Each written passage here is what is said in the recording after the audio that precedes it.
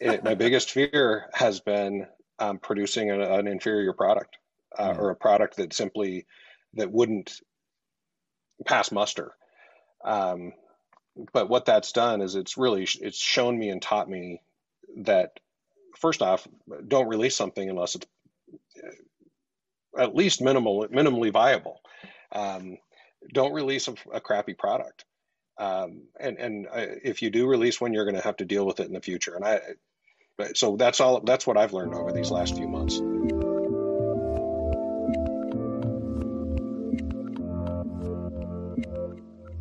Hey everyone, this is Devin Miller here with another episode of the Inventive Journey. I'm your host, Devin Miller, the serial entrepreneur that's grown several startups into 7 and 8 figure businesses, as well as the CEO and founder of Miller IP Law, where we help startups and small businesses with their patents and trademarks. If you ever need help with yours, just go to strategymeeting.com and we're always happy to help. Now, today we have another Where They At Now episode where, it's always kind of fun. We always have the original guest on. We'll talk about what, how they got to where they're at today, kind of what their journey was. And then, but we never necessarily hear, kind of what happened after that. So it's fun to have people back on, kind of hear how are things going? Did things go as according to plan? Did things pivot? Did they adjust? And kind of what did you learn over the last 6 months? And so we have another great guest on that was previously on, Tom Milligan, that he'll be talking a little bit about all of his journey. He does ourdivorce.com as a reminder that helps people to streamline to how to get a divorce and use it through their system and through software side of it. So he'll give us a little bit of a reminder as to where he was at 6 months ago, and then we'll hear a little bit about what's going on now. So with that, welcome back onto the podcast, Tom. Hey, thanks, Devin. It's great to be back with you. So I gave just a very brief kind of introduction as to what we're going to be chatting about, but maybe kind of as a quick review for the listeners, kind of remind everybody where you were at 6 months ago, what was going on, and then we'll talk about how it's gone since then. Well, as a quick reminder, I started ourdivorce.com not because I'm an attorney, which I am not. I started Our Divorce because I had been divorced about 20 years ago, and it was a rough divorce, cost me a lot of money and spent a lot of time doing it. But I went through a divorce about a year and a half ago. And when that divorce was happening, I made a vow to myself that it wasn't going to cost me so much money and it wasn't going to take so much time. So I put together a plan, and thankfully, my now ex-wife agreed to that plan. And we were able to get our divorce paperwork ready to file within 48 hours of making that decision. It cost us nothing. And it's something a friend of mine at the time, a divorce attorney, said, man, if you could package this up, this would be quite a business. You'd help a lot of people. And so an idea was born. So the day after the divorce was final, I started ourdivorce.com. We started the development efforts. And when last we spoke, we'd had a couple of fits and starts. We did a launch on September 1st. We kind of had to pull the product back, redo a few things. Since then, we've added another 1,000 or so couples. I think at the time we were just at about 12 or 1,300 couples that have entered the system. We've added another 1,000 or so since then. We've learned a lot about marketing, which I'm sure we'll talk about. It's been a great. I think it's been about 5-6 months since the last time we spoke. So, looking forward to the conversation.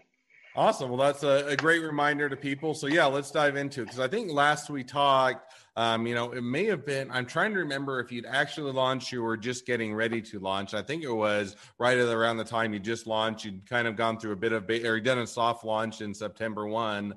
And then, I think since then, and as we chatted a bit before this episode, you had to pull it back and then you did another soft launch. So maybe give us an idea, what was the motivation? Why did you pull it back and what did you learn? And then how did the second kind of soft launch go? Sure. So the reason we had to do we had to pull it back and relaunch was because we want to make sure that we have a quality product. I mean, that's the bottom line. I would rather have customers angry at me for not having not being able to finish the product rather than being angry at me because they did finish and it didn't work. And so we decided to pull it back because we went into this thinking it was going to be probably a little bit easier than it has been. And I think a lot of entrepreneurs have that same hope and dream where, hope springs eternal. And we just realized that, every state is different. We knew that going into it. The laws are different. The paperwork's different. We had to create, not to get overly technical, but I'm assuming a lot of people understand the concept of a mail merge from Excel to Word. And the Mhm. concept is that we gather a bunch of data in our application, and then we have to fill out the forms in each state. And there are 25,000 separate variables and fields that we potentially, not in every document, of course, but we have 25,000 variables that we have to manage. And there's a lot of room for error. And we had not accounted for all of that room when we did our first launch. And so we had to pull it back and just make sure that everything was perfect. Um, and I wish that I could say everything was perfect today. It's more perfect, and we fix things as we go now rather than launching with known issues. Now, one question I'll ask is, pulling back a product, it's always a bit painful in the sense that it almost feels like you're admitting defeat, or at least, temporary defeat, in the sense of, man, we launched it, we thought we had it, and then there were enough issues that we wanted to pull back so that we weren't quality issues. When you did that, how did you approach the customers? Did you just simply say, hey, it's not working as well as you want, we're going to refund your money? Is it, hey, we can finish up what we already have, we'll do it manually, or we'll do it by hook or crook and get it done? Or kind of, how did you pull it back when you figured out that there's a lot more variables to account for? A great question, and there was a lot of debate as to how to handle it. But the one thing that was never up for debate was full transparency. We just decided right up front that we would just be fully transparent, explain the situation. If we lost a few of the customers, we lost a few of the customers. But what there was no need to give a refund because we don't charge anything until the end. So what we have done for the customers that had to wait, we did give them a discount, either $50 or $100. We only charge $300, so there's not that much of a discount that we can offer. Sure. So we gave a $50 or $100 discount depending on how long they had to wait for us. And it was I got to tell you, I was nervous for, as one can imagine, to make that decision. But then when we started offering updates, daily or weekly updates, depending on what was going on at the time, to the customers, and only to the customers that had already finished the process and were just waiting for us to print the paperwork. That's really the only holdup we've ever had, is being able to print paperwork that would be accepted by the courts, which is the ultimate goal of our divorce. And so I've had the opportunity to speak to several of these customers, not just emails and texts, but actual phone conversations. And one of them, a few weeks ago, when we were just finishing up this state, I can't remember exactly which state it was, but this customer had been waiting for about a month, and they were getting frustrated, and you could tell. And so I picked up the phone. I called this guy. His name's Greg. We ended up talking for 30 minutes, and we bonded. We had a great time. And I said, "Look, Greg, I'm so sorry that this has taken so long. I mean, it's hard. This is not an easy thing we're doing here. If it were easy, everyone would be doing it." And that doesn't excuse, anything. I'm not trying to make excuses. I'm just telling you, I'm trying to be open and upfront. And he said, "Look, thank you so much for calling. We're just happy to be a part of this. We're so happy that there's a service out there that does this. We're willing to wait." And it was so great. And so he's actually offered to do a video testimonial as well, as soon as their divorce has been signed by the judge. So he and his soon-to-be ex-wife, you'll see him on our TikTok channel soon. So no, and I think that, I think that's a testament, one, that people want and need your service, but also two, a lot of times you can either say, "Oh, we're having to pull this back." It almost feels like defeat, but you can take it as an opportunity to learn about your product, learn from other people as to what you could change, what you can make better. And it gives you an opportunity to improve it, as opposed to just simply just feel like you have to, hold off or not, not do it. And it's never an easy thing. And I get that there's a lot of debates going back and forth, but it sounds like out of that, you found out you had more people that were wanting, and there was demand, there were loyal people that were willing to wait. And then you also got some feedback. So it sounds like overall it was a worthwhile endeavor. Now, absolutely.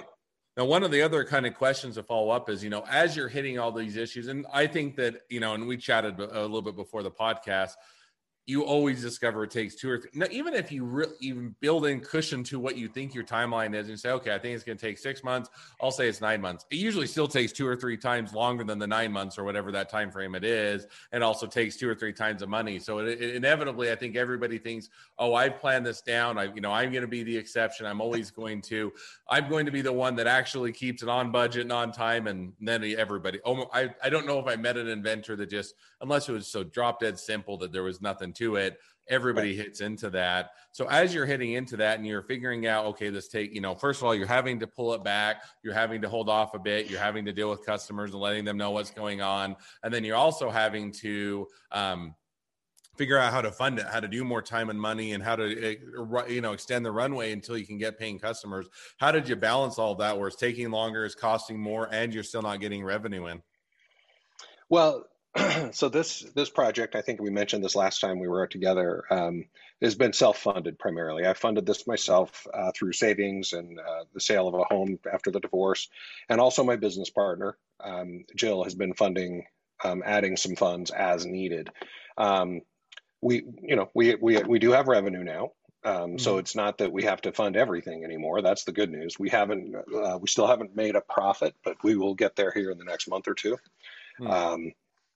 So the number of days that we're going to have to continue throwing money at this are quickly coming to an end, and that's pretty exciting. Now, as far as making some of those decisions, I mean, it really comes down to we can't afford, especially at the very beginning of our business, we couldn't afford any bad reviews. We certainly couldn't afford to get the word out that we provide crappy product or that our documents aren't accepted by the courts. And again, like I said at the beginning, I would really rather have a bunch of angry people saying, wow, you didn't give me documents, rather than your documents suck.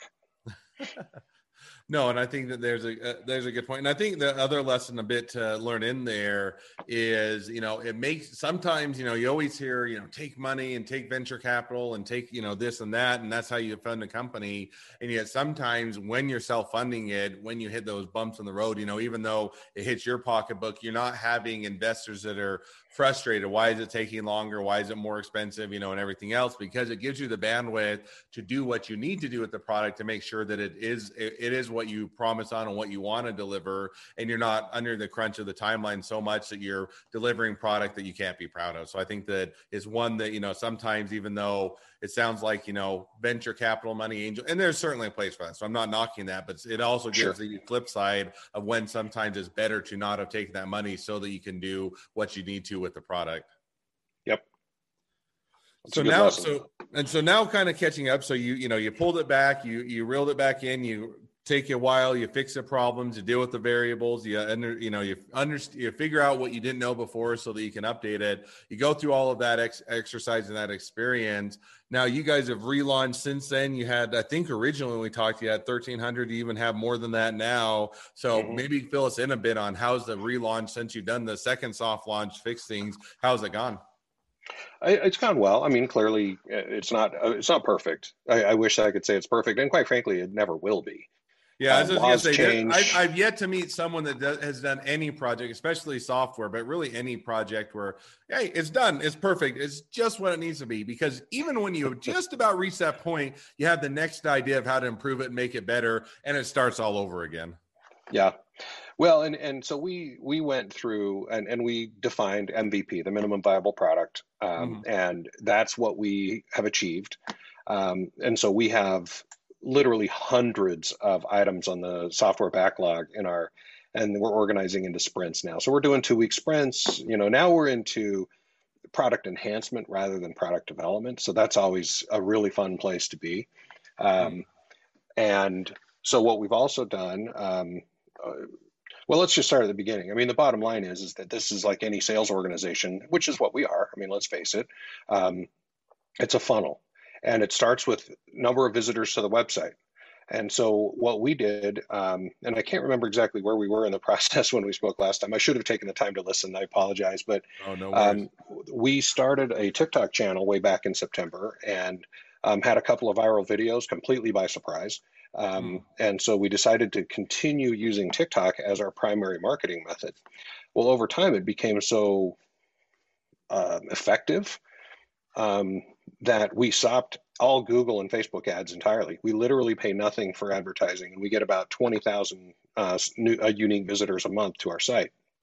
So what we decided is that in order to really focus on that traffic, we actually started an affiliate program where we actually found several TikTok influencers and paid them a very small amount of money. I think it was a nickel per unique visitor that they drove to their unique URL.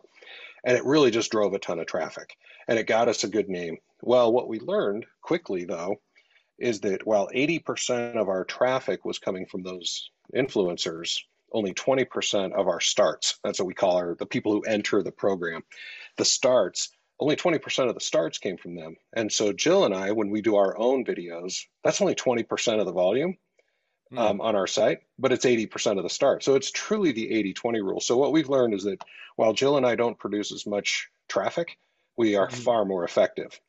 As a matter of fact, we did learn that just this last week, we ran some numbers, 13% conversion.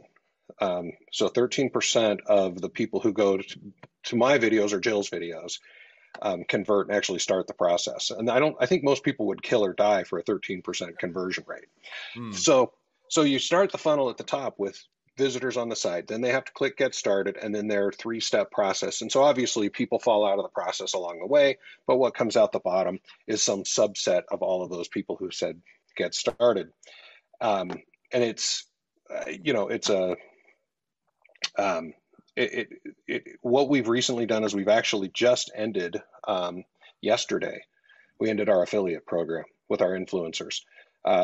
We had to give 30 days notice per the contract, and so we did. And yesterday was the last day of that program. Not because we don't love them all, and they were driving a ton of traffic. When I say 20,000, I mean just from Jill and me. We were getting about 80,000 with our affiliates, and but they just weren't producing enough, and so our cost per completion was greater than our actual money. So it cost us more than $299 just to get a completion. We got a lot of name recognition, but we still got to make money. So every good business still needs to make money. And that, as opposed to what you see on TV and read, where they have unlimited funds and you got lots of investors and you can lose money for 99% of businesses. If you don't make money, you're going to go out of business. So I definitely understand that. And one of the other things you just started to touch on, but I thought was interesting is, as you guys are redoing the soft launch and you're, getting things going again and, kind of are seeing how it turns out, you found out, you looked at the analytics and one of the things you found out was also that Sunday was your busiest day. So tell us a little bit first on, how did you guys is analytics important? How did you guys start to figure out your analytics and any other insights that you guys kind of gained as you're going along that path? Sure. So as like I said, we kind of fell into TikTok. So we didn't do this on purpose, but we do now. It's all on purpose.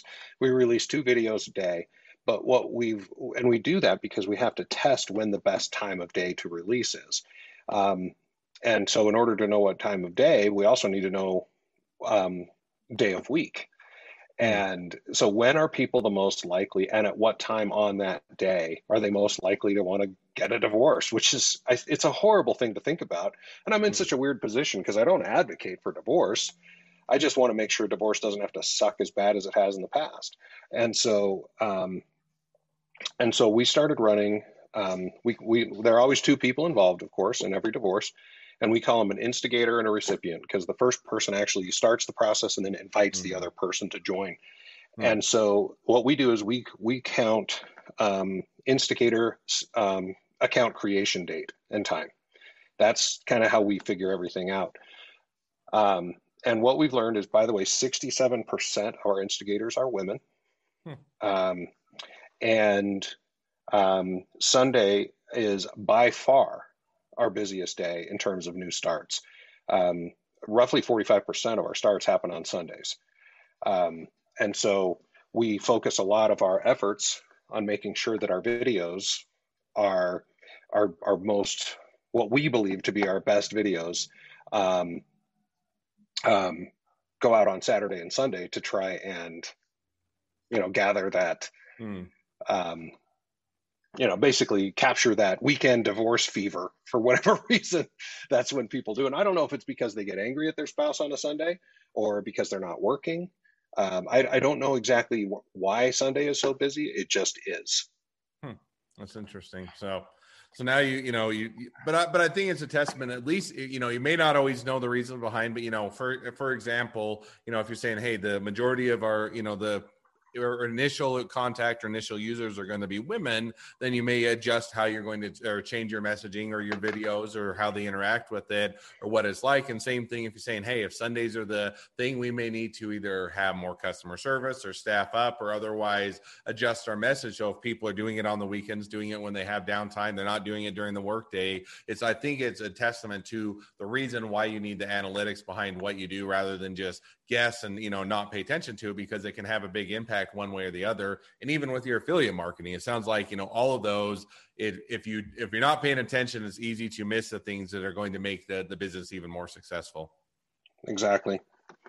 Yeah, I think that now that we know a lot of these things, we know that and this is not to toot my own horn in any way, because I don't even know why this is true.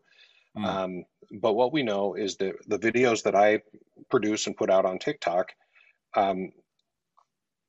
tend to go more viral than Jill's. And I love Jill's videos more than my own. So it's not about that. I think it comes down to there aren't a lot of men on TikTok talking about their feelings and their divorces and stuff like that. And so our audience, which is primarily women, I think that they find that endearing. I don't know what the right word is, but they resonates more with them. It resonates somehow with women. And so we try to do some really inspirational videos. We try to have a lot of fun with the videos. We make fun of people. We make fun of ourselves quite a bit. And we just try to have fun. And it's just the beautiful part of TikTok. Now, the other crazy thing, by the way, and not that this is a commercial for TikTok, but I strongly encourage any business, especially in a B2C type of a business, it's free. And in fact, it's actually better than free, because as soon as you reach a certain following, you can join the Creators Fund. So I actually get paid to make videos to advertise my own business. It's an insane...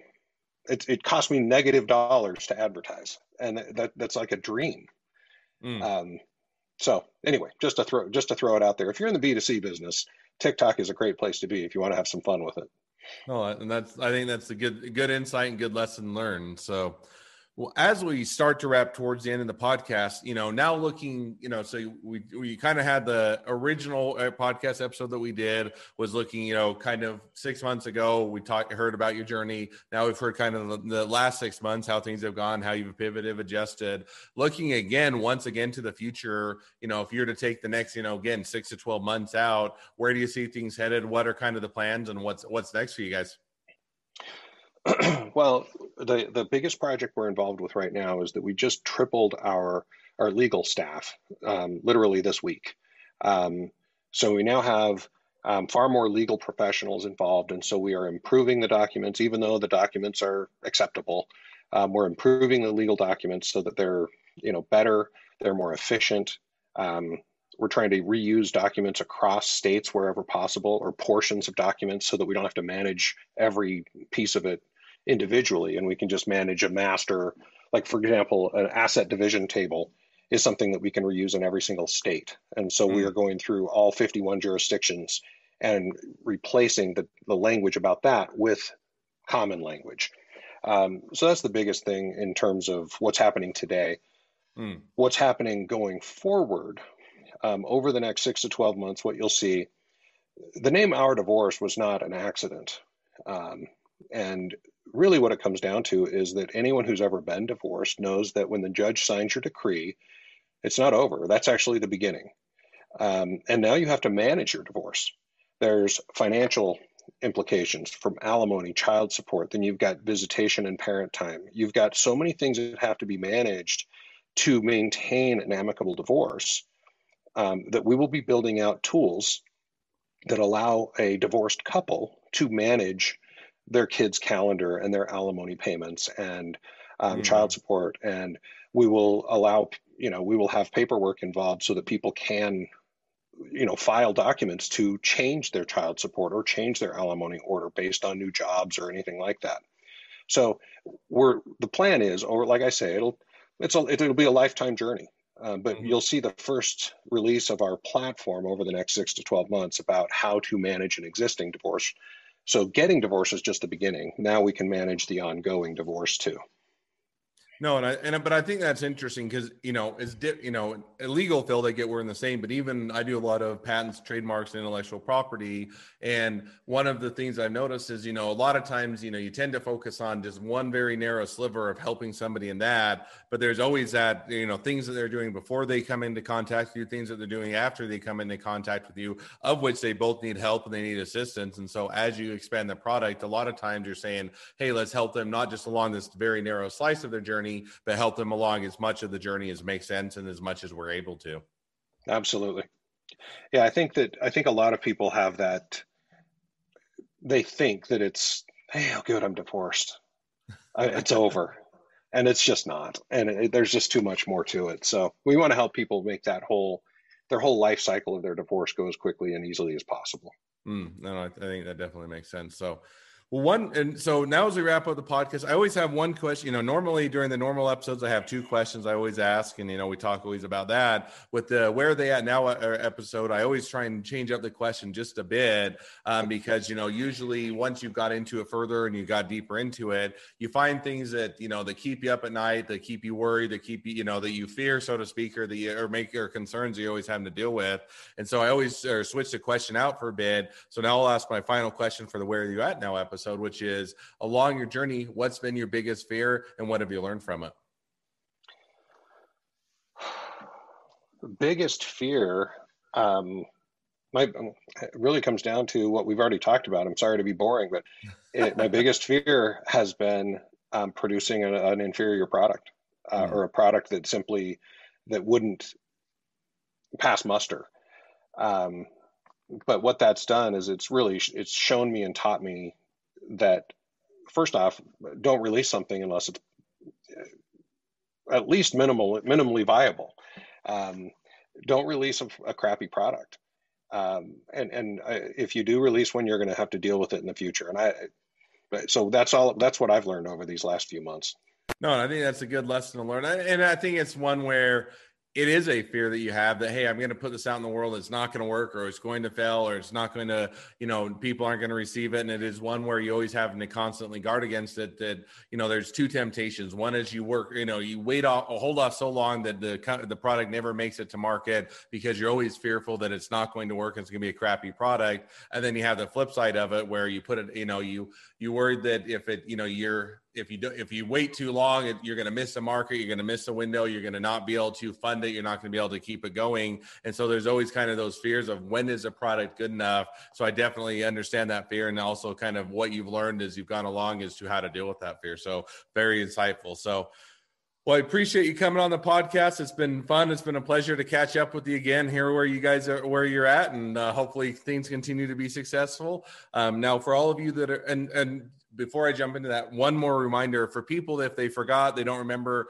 how to reach out to you, if they want to be a client, a customer, if they're going through a divorce or they're headed in that direction, if they want to be an employee, they want to be an investor, they want to be your next best friend, any or all of the above, what's the best way to reach out, contact you, and find out more?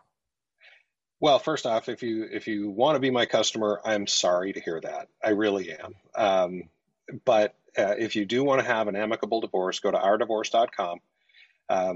You can read all about it. We have a great resources page where we have several contributing attorneys and other legal professionals that write blog posts for us. There's a lot of great information even if you're just interested in the subject matter. If you want to contact me, the best way is just info@ourdivorce.com. Love to hear from you. Again, weird place to be. I don't want you to get divorced, but if you are going to get divorced, I hope I can help make it a little less painful. No, but I think that's fair in the sense that, it's kind of like most of the time, although I get to play in a different area of law where people actually are excited to see an attorney and that, they have an invention, but most of the time it's like, oh, I have to go see an attorney. I don't want to see it. It's like, hey, I'm sorry that you're going through a hard thing. Let's see how we can best help you out in a hard time. So I definitely get where that, kind of the conflict arises, but well, thank you again for coming on the podcast. It's been fun. It's been a pleasure. Now, for all of you that are listeners, if you have your own journey to tell and you'd like to come and be a guest on the podcast, we'd love to have or share your story. Just go to inventiveguest.com and apply to be on the podcast. 2 more things as a listener. 1, make sure to click subscribe in your podcast player so you know when all of our awesome episodes come out. And 2, leave us a review so other people can find out about all of our awesome episodes. Last but not least, if you ever need help with patents, trademarks, or anything else with your business, go to strategymeeting.com, and we're always here to help. Thanks again, Tom, and wish the next leg of your journey even better than the last. Thanks so much, Devin.